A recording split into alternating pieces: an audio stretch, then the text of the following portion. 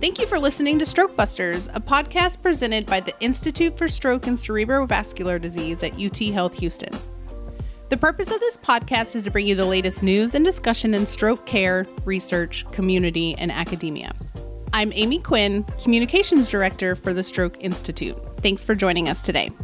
In this episode, Stroke Fellow Dr. Pam Zelnick sat down with Dr. Nneka Fejika following her Grand Rounds presentation, Stroke Recovery Throughout the Continuum of Care, at McGovern Medical School here in Houston, Texas.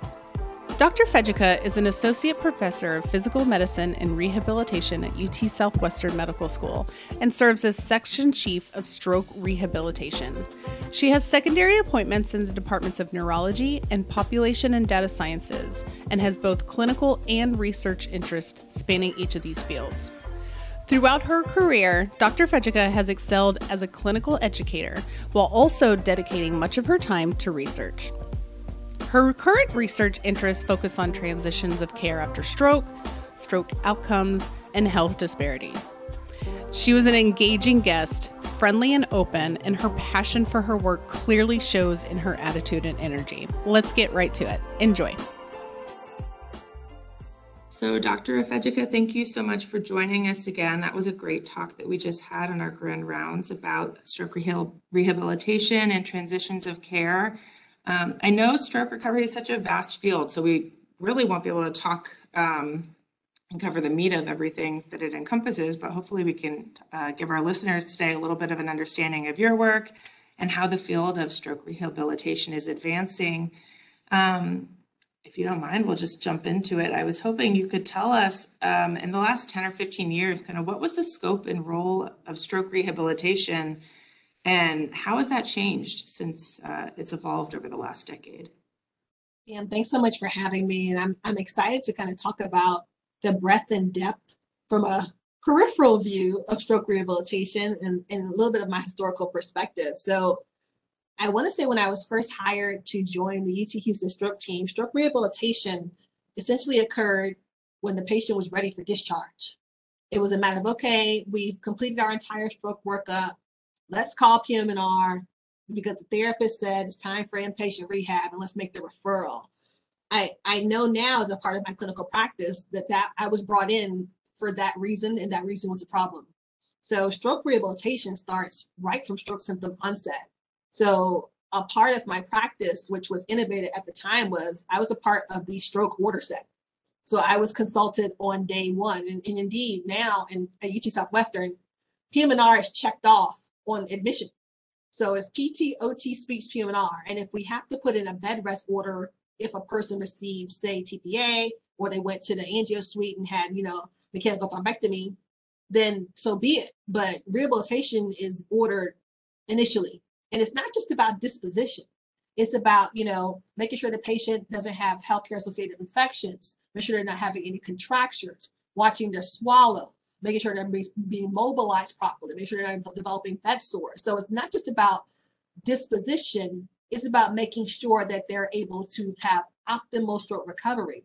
There's no point in doing all of these acute stroke interventions within the first hour or 90 minutes or whatever the outcome measure is that we're trying to get to if we let it all fall apart after that. And I think stroke rehabilitation is really taking on that role of being the caregiver and the gatekeeper per se of what happens after that and how we can mitigate some of the preventable complications that can affect our long-term outcomes. What advances have driven the change from before you joined the field to after? I see myself as a physiatrist every day. I am a rehabilitation doctor, blood, sweat, and tears, love it, but I also have a different side of me that is not a normal thing.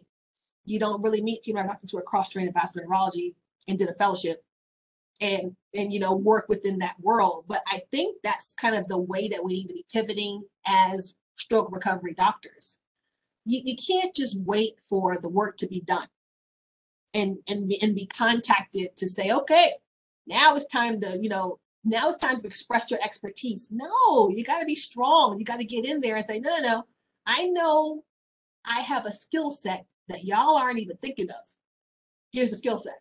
and use it to affect better outcomes. And I think, another side of that is over the past, 7 years, when mechanical thrombectomy came into actually being shown to be efficacious if we do it in this manner, that was another opportunity for us to say as a field, things can pivot, things can change. We need to be intervening even earlier. We need to be using catheters in this way. They tried for, honestly, probably about at least 10 years before the 2015 FI trials came out to kind of get to this point. And so I think that we're in this time period in history where innovations and synergy and being on the threshold of fields is important. Because if you're an interventional, if you're a person who does interventional procedures or vascular interventional neurology, you could be a neurologist, but I know neurosurgeons who do it. And I know radiologists who do it. So it's kind of like this crossroads. I look at stroke rehabilitation in that way. I don't have to be a physiologist. I don't have to be a neurologist, but I have to have a synergy. I have to be able to engage and interact in both worlds. And I think that's the next stage of medicine, is kind of getting rid of all these silos of, if you trained in this, you must be here. And if you trained in that specialty, you must be there. I don't have to be anywhere, but with the patients. That was something I was really impressed by when I was kind of reading over all of the work that you've done. Like, a lot of it is stuff that I would have thought, oh, this is something that would be completed by a neurologist or a vascular neurologist. And to see someone who's come from a completely different background and then kind of still found your way into this highway of stroke medicine, and even pre-hospital stroke medicine, is something you don't see very often, but it kind of speaks to what you were saying about how we need to get rid of this silo idea and, everyone's staying in their own little compartment, and kind of broaden into this more multidisciplinary approach where, we include everyone regardless of what their background or their training is. I think that it's imperative. I've been very fortunate that no one ever told me where I really belong or where I should sit or where my science should live. I was never told that, which is why, I'm able to essentially go pre-hospital, essentially go rehab, go community, do primary stroke prevention, do secondary stroke prevention. I take care of stroke patients. Wherever they are, I'm going to be. So if it's pre-hospital, so be it. I'm going to be pre-hospital. If it's in the inpatient rehab unit, so be it. That's where I'm going to be.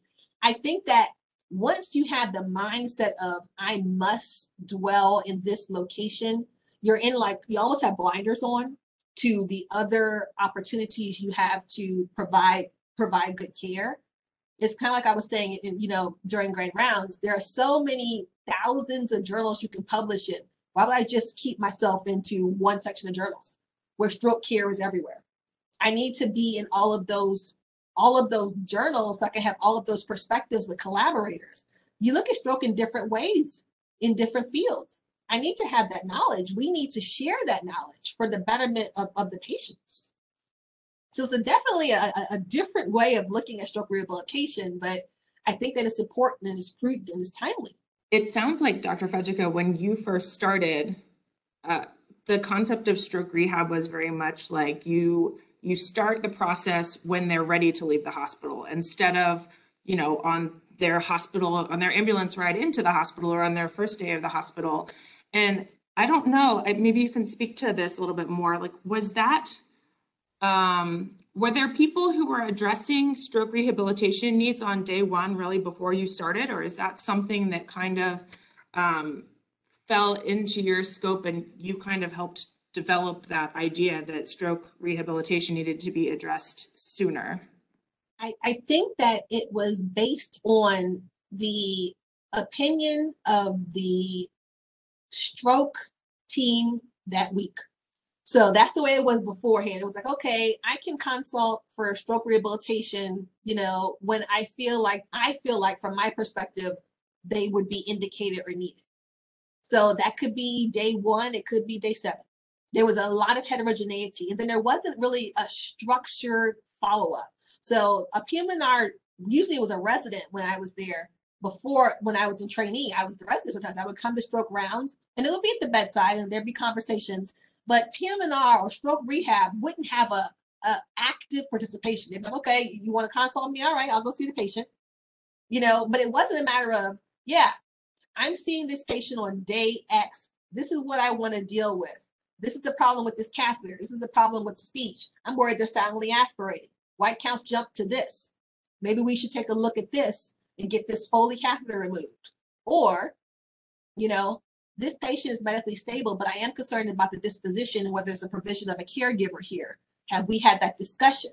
It wasn't that kind of active engagement. And I think that because it wasn't as active and there was a resident attending, it's a whole other issue entirely. When you have a trainee attend these rounds regularly, it doesn't really teach them the question they should be asking. And I was a trainee. And so I was kind of like, feeling it out, saying, hey, I got a feeling some things are being missed here, but I didn't want to speak up too much because I was a trainee. I was in a junior position. When I became faculty, I was kind of like, I'm here sitting at the table, the charts all around us. I've got something to say, and I'm going to say it on day one. And I was very fortunate that at the time, my chair was the one who hired me, who was a vascular neurologist. He was like, yeah, you got something to say. We're going to start calling you right away. And so, that perspective became important to the plan of care. We were able to get down our length of stay significantly. There was a point where the average ischemic stroke patient only stayed on the stroke service for 4 days before they came to rehab. That was it. 4 tops. 4, maybe 3, because I was present from hospital admission. So I can get perspective. 1, 2, 3, 4, 5, getting insurance approval if they had a traditional Medicare plan, didn't require prior authorization, get them to rehab within 3 days. You can't do that if you don't have the consult on day one and you think about when you want to consult them. You don't know what you want because you're not a stroke rehab doctor, but I am. And I'm telling you, we need to be called on day one because we're going to help you mitigate complications you need to think about. You got nothing to think about. If you're a vascular neurologist, you're thinking about post-stroke complications that are related to the stroke acutely. And that's sometimes why we end up transferring patients to the hospitalist service or internal medicine services after we're done with the stroke workup. If you called a stroke rehabilitation doctor, they can actually help you with some of that. And so I think it's important to make sure we have that kind of knowledge around our perceptions of what would be of benefit, which is why we published this paper about the effect of a stroke consult service that's interdisciplinary on access to stroke rehabilitation, because it showed length of stay decrease. These are the same patients. They have the same stroke severity, it's the same hospital system. It's just that team, that group of people has an impact on length of stay and outcomes and access to post-stroke rehabilitation. So again, it just behooves you to get out of your silo and your mindset of what's appropriate, when it's appropriate, and just push the console on day one and let other people assist you in the process of transition to care after stroke. Yeah, I thought the idea of this interdisciplinary stroke consult service the idea of trying to put it together sounds very daunting, but it sounds like something that would be hugely beneficial to patients. And you gave a little bit of an example about kind of who's included in your teams. It sounds like, all types of physicians, PM&R, vascular neurologists, nursing, and social work, and all of the different therapy groups. And I think you even named a few others. Is this something that you would expect to become kind of standard of care across the hospital systems in the United States, or is that kind of a far out idea? So we piloted it here in the structure that it's here because I had the vision at UT Houston that it could be this way. And the components were there. It was just a matter of making sure it was implemented in a manner that was very, very structured. And so I actually had the idea when I got here, I was like, we can do this. Not only can we do this, we can do this well and in an organized manner that won't be daunting to others. So at comprehensive stroke centers across the country, they're going to be looking at this exact topic, transitions of care. It is going to become a big deal over the next few years because ideally they want to incorporate post-stroke rehabilitation if needed as a part of the processes that are analyzed by the surveys, particularly of Joint Commission. So it was a matter of, if we know this is coming, why aren't we just proactively addressing it? And so I thought it was imperative to create a group of providers of all types that actually almost come in and are running parallel to provide patient care. There needs to be more intersection because everyone's having conversations in the chart, on separate notes, but no one's incorporating the data, which is why we created that virtual rounding tool. Essentially, I go pull up a patient's chart, I press a button, and incorporates all of the data from the physicians, whether it be PM&R and vascular neurology, neurocritical care, from the therapist, PT, OT, speech, from the care coordinator, from the social worker, from the pharmacist on one sheet. So everyone can say, aha, that's what so-and-so's doing. I can remember so many times where you would try to find the physical therapist. Has the patient been evaluated? Do we know? Let's go look for the physical therapist, or we'll just keep refreshing the notes to see whether the physical therapist saw the patient. Now I can go into one location, press refresh. There's the PT note. There's all the scores I need. Same thing with medications. Have we reconciled the outside medications? That was always something that we worried about. Do we make sure the pharmacist has looked at the old medications, analyzed for any changes, hopefully synthesize them into a cost-effective paradigm? Well, boom, pharmacy. They have all the medicines right there. So let's say in the virtual rounding tool. So it was just a matter of making sure that we incorporate all of that. And I think that because we've written this paper now and it's in press, we provided a roadmap to do it. Like exactly what we did at each step to create this continuum of care committee, how it is comprehensive, how it's breaking down the silos and who's incorporated in it. And you can see within the flow chart that we created, it's like 7 steps. This is not difficult stuff.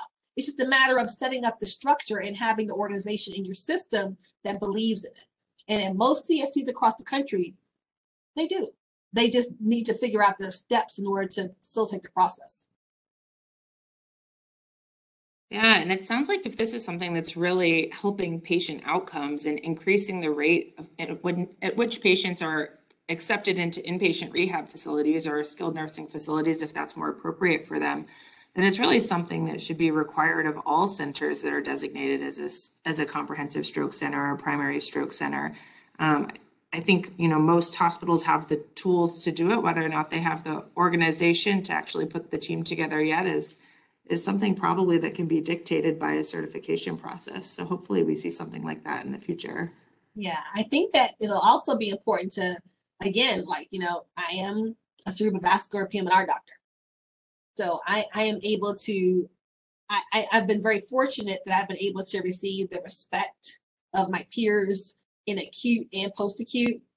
I think that it'll be really important that we're able to facilitate communication and leadership opportunities amongst, PM&R clinicians across the country. If you're a consultant, you should be able to be a part of the Comprehensive Stroke Center certification process.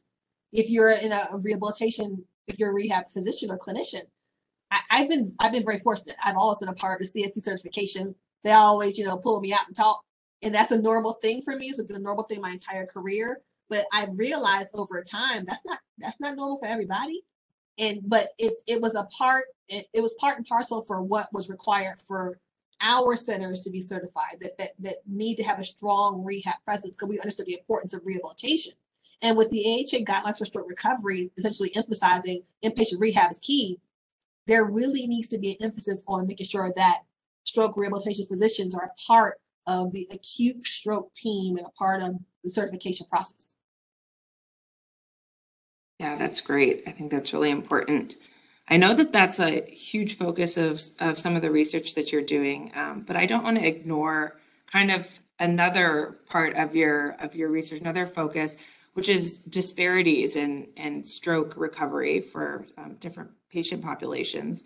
And you were able to talk about that a little bit in the Grand Rounds talk, which is great. But for those people who don't have access to that discussion, would you mind just talking a little bit about your research in stroke rehabilitation with regards to disparities?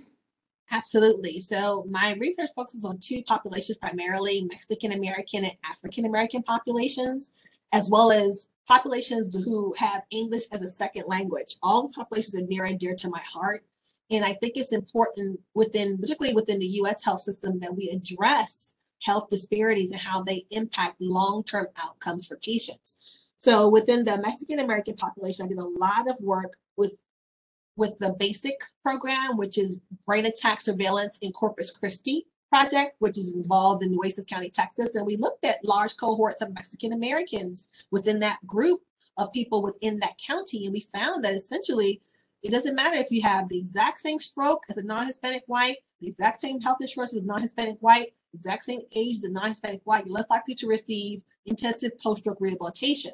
And, there have been multiple ways of explaining this, that there's, a cultural difference, and that the Mexican American patients do not want to go to post-acute rehabilitation.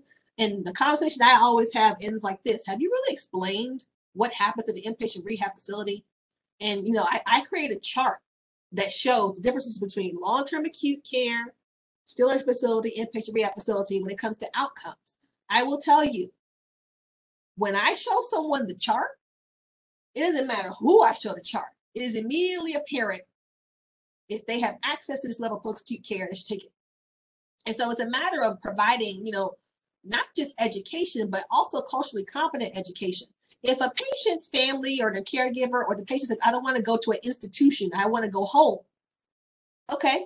Is an inpatient rehab facility an institution? Of course not. It's a level of post-acute care where doctors are required to come there every day, therapists, nurses. They're going to get round-the-clock care. So it's a matter of, again, having a conversation beyond the I want to go home conversation, particularly when we know that inpatient rehab facility care improves functional outcomes. You have to get more granular with the way you communicate, and that's really important in my research.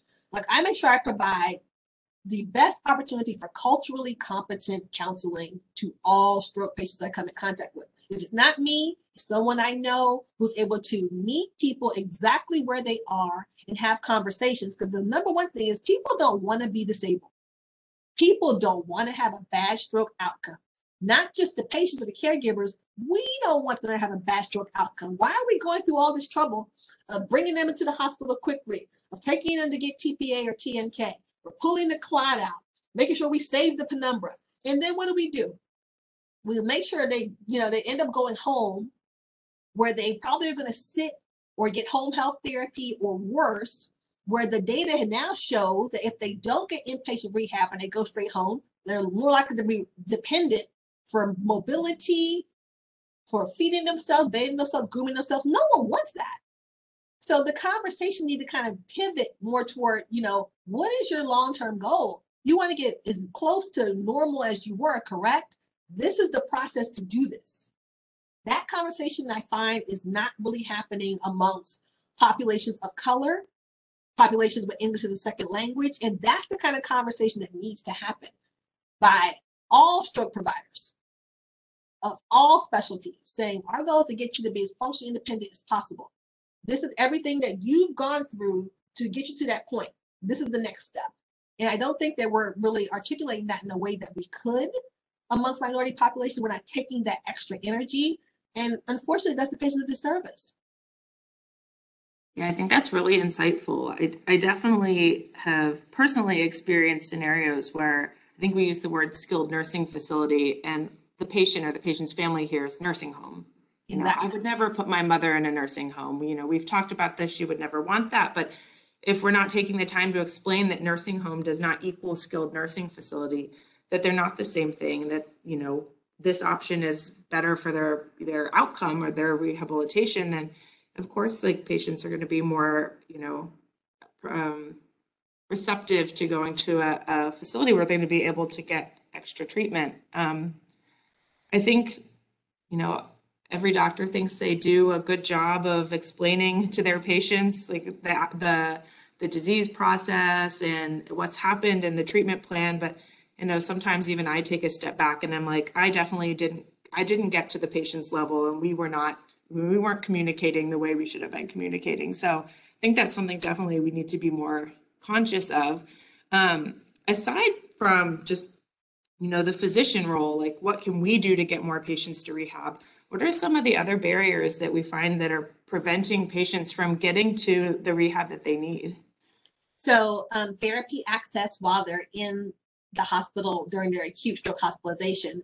That's the paper that we published in the Journal of the American Geriatric Society in 2021, where we showed that, in an older population, adults age over 65 with prolonged hospitalization, they were getting an average of about 60 minutes of therapy per week. per week while acutely hospitalized for greater than 14 days. In order to come to inpatient rehab, you have to show activity tolerance for at least 3 hours of therapy a day. How can they meet the activity tolerance threshold of 3 hours of therapy a day, the potential to do that, when you're giving them 60 minutes of therapy per week? So that's the kind of thing that from a perspective of non-physician providers, a perspective of therapy providers, I can't, as a PM&R doctor, recommend inpatient rehab if I don't have evidence documented that the patient can show activity tolerance. But if you're only coming to the room on total PT and OT of 60 minutes per week, I can't make the recommendation. I can't. It wouldn't be something that would be even covered by insurance, because they would go through the chart and say, wait a minute, how could Dr. Fetchke even say this? Patient got 60 minutes per week. So again, it's a combination of services. That's why it's important to break down that silo effect, to have that kind of conversation, saying, look, I can't get them to where they need to be post-acutely for rehab if we don't do things acutely to essentially provide that intensity of activity that will portend their access to care. And to even have someone who kind of is in real time evaluating this kind of information, like, patient in bed 7 has only had this many minutes of rehab this week, and we can't make a good rehab recommendation based on that. And to give that feedback to therapy or to the teams that are involved, it's really important. But if you don't have a system in place for that, then they're not going to know. They'll never know. And so here at UT Southwestern, we keep track. So we know when a patient was seen, when they last were seen, how many minutes. It pops up in a virtual rounding tool. So there's accountability to the whole team. So everyone can see when the patient was last seen, because it populates their notes and their therapy scores. So we're able to see how long they had that therapy activity. Usually on average, the physical therapist and occupational therapist see people for about an hour each session on acute, 30 minutes to an hour, depending on if they're co-treating, and they see them every day. If you don't see one of my patients on weekends, I know about it, because in the virtual rounding tool, it's not just me. Everyone knows about it. And that's a level of accountability that's important. Speech therapists tend to spend a longer amount of time in the room. And then I've noticed in some organizations, speech therapy is not automatically consulted, because again, it's just assumption, well, they look good. I don't think they're aspirating. Well, if they have posterior circulation stroke and they're silently aspirating, how would you know anyway? So we make sure PT, OT, and speech are all consulted, because you can go to inpatient rehab with physical therapy is automatically required to go to inpatient rehab. You have to have a PT need, but you can have a PT and an OT need, or a PT and a speech need. So if you have a patient who's doing pretty well with their activity daily living and they may not need occupational therapy, you can have speech therapy come in, and they have needs for that. That can also help you get them to inpatient rehab. So again, these type of things, making sure the order sets are automatically checked. People are tired. they may not remember to check speech therapy on a Saturday morning. And then the patient not seen Saturday or Sunday. And then you come in on Monday and it's the primary team, and you may not get around to checking those orders until 4 in the afternoon. So again, having systems, using the EMR, having systems that are automatically checked, making sure that's actually facilitated. We're fortunate. We have computers. This stuff all used to be handwritten. You can have systems in place where you're able to use the EMR to your benefit. And I think that's what I've definitely learned over the past several years, and that we're implementing to effect here in Dallas. Yeah, I think I actually have noticed sometimes where the speech therapy specifically doesn't get ordered on admission because the patient's intubated, or whichever reason they're not appropriate for therapy at that time. And then by the time we realize that they're not getting seen by therapy, that's a couple of days of therapy that's missed that could have been ongoing. Yeah, PT will come back, OT will come back, speech will come back. If they're intubated, they get it. But they'll keep them on the list. If you don't check it off and you don't remember to check it off later, they can never enter the list. Yeah, that's something that we need to do a better job of, I think, at sometimes. I had one other question. I noted that when you were speaking today, you'd thrown out the statistic that 2/3 of stroke survivors require some sort of rehab, and you had just mentioned that in order to get inpatient rehab, you have to have a physical therapy need and either an OT or a speech therapy need. Mm-hmm. And so, a lot of patients who have minor strokes won't meet those requirements, so they can end up getting outpatient therapy. Are there a number of barriers to getting patients adequate outpatient therapy? Do we see large numbers that are lost to follow-up and things like that that would prevent these patients from getting the therapy they need? It's a great question. And yes, we do see loss to follow up a fair amount, particularly in people who have mild strokes, because the findings can be subtle, but they are present. And it's important that they actually have appropriate follow up with us as healthcare providers. So we make sure here that I see stroke patients with any kind of, impairment within 30 days of hospital discharge. And I go over a checklist within my progress note that goes through their mobility, their ADLs, whether they've returned to work, whether they've applied for disability, their caregiver, how much the caregiver is doing, their medical equipment, their adaptive equipment, whether they're having any falls. That helps me determine whether they need outpatient therapy. And if they're not getting outpatient therapy, I have specific goals they can address. When you're in the hospital, we have almost a ceiling effect of modified Rankin. You don't really know if a modified Rankin, if the patient's MRS of 0, if they've not gone back to work or driven a car or cooked dinner for their family. How would you know? You can't even ascertain that because they've been in the hospital the whole day or the whole week. So you can hypothesize it that they will be able to go back to normal, but not until they're back in their environment will you really know. And so that's why I see them within the first month. And that I can really ascertain what the level of impairment is functionally for their life and be able to address that through outpatient therapies or home health therapies, or even if I need to do inpatient rehab after the fact, if something's really glaring that might have been missed, I can always apply for it later. It's more difficult to do, but it's feasible. But if I don't look for that within the first 30 days, I'll never know. Yeah, and if they're not being followed by a caregiver with, regular frequency, then a lot of the time that's stuff that the patient doesn't pick up on, or even the family members may not notice if it's subtle. So having regular follow-up is, really important. Mm-hmm. Well, one of my last questions for you, and this is kind of, I don't know, a little bit interesting, but one of the things you talked about are kind of what your path forward, your future interests are going to focus on. And so I guess I wanted to ask you kind of what new upcoming projects or even technologies or advances in the field of rehabilitation are you looking forward to? Absolutely. So I'm going to be looking more at the biological plausibility behind post-stroke recovery and the timing of early rehabilitation interventions and how they affect outcomes. So, my world is acute stroke. Everyone knows that about me. So I'm looking at what we're doing in acute stroke and whether, there are certain inflammatory biomarkers or neuronal damage biomarkers or thrombotic biomarkers that are more expressive in patients that are having more impairments, even if they have mechanical thrombectomy, the clot's pulled out. Does that attenuate that, neuroinflammation cascade or neuronal damage cascade, and how the influence of actual therapy services helps to improve cortical reorganization versus inhibit it. So we know rehab is good.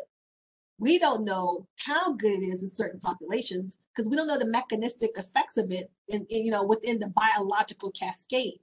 That's what excites me about rehab now. We're getting to a point of, being able to measure these serum expressive changes and having the ability to do that on a level that wasn't available 10 years ago. It was cost prohibitive. It just wasn't feasible. So I think that that's important. I look a lot at, imaging biomarkers as a part of we have weekly stroke imaging rounds for the PM&R team, for the inpatient rehab team, all the therapists, again, continuum of care. We have no silos. And I look at the cortical spinal tract, make sure it's intact, and just the combination of, using imaging and imaging surrogates and biomarkers that are image related, as well as serum ones, and how it portends stroke recovery. It's an exciting time to be a stroke doctor of any kind. I think that there's such a potential and promise within the field when it comes to, the advances that we have in relation to imaging and serum and plasma and how to essentially perform more precision-based therapies. I'm so stoked about what that means for rehabilitation, and I'm excited to be a part of what it could end up revealing for our patients. So do you think this is going to lead towards more of a personalized rehabilitation plan for each patient, depending on what their stroke is and what their timing is? Patient X should get rehab on day 3. Patient Y should get rehab within the first 12 hours. It'll take me 20 years, but yes. Yes, that is my goal. Yes, it'll take me probably the rest of my career, but yeah, that's the goal.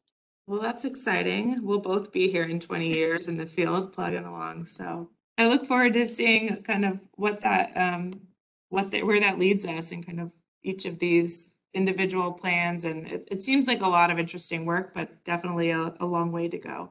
Yeah. So thank you so much, Dr. Fejika, for talking to us about stroke rehabilitation and recovery and kind of some of the work that you've been doing in the past and moving forward and even future efforts. I think we're all really excited to see where you go with this, and we miss you here at UT Houston, but obviously we wish you the best of luck as you continue your career at UT Southwestern, and looking forward to seeing you more in the stroke conferences and hearing about your research. Thank you so much, Pam. It's an exciting time to be a scientist. I miss everyone at Houston terribly. I cannot begin to tell you. And I'm very thankful for, continued support and friendship and love that I've received from the stroke team there. I truly would not have the career and life that I have without everyone there. So I'm very grateful. Well, we're grateful that we had such a good, 10 years with you, right? 10 years, I know. 10 years. All right. Well, take care, Dr. Fejika. We'll talk soon. Thanks so much. And that concludes this episode of Stroke Busters. We'd like to thank Drs. Nneka Fejika and Pam Zelnick for their time. We're looking forward to speaking with Dr. Fejika again in the future. She was an amazing guest. For more information on Dr. Fejika's work, visit utsouthwestern.edu. As always, ideas and opinions expressed on this podcast are our own and are not a substitute for expert medical advice. Always contact your doctor before starting any program or therapy to make sure you're getting the best care tailored to your unique situation. Be sure to follow us on Twitter, Instagram, and Facebook at UT Health Stroke to stay updated on upcoming episodes. Be sure to share with colleagues, friends, and family. Don't forget to visit our website for more information. uth.edu/stroke-institute. Until next time, take care of yourself and others.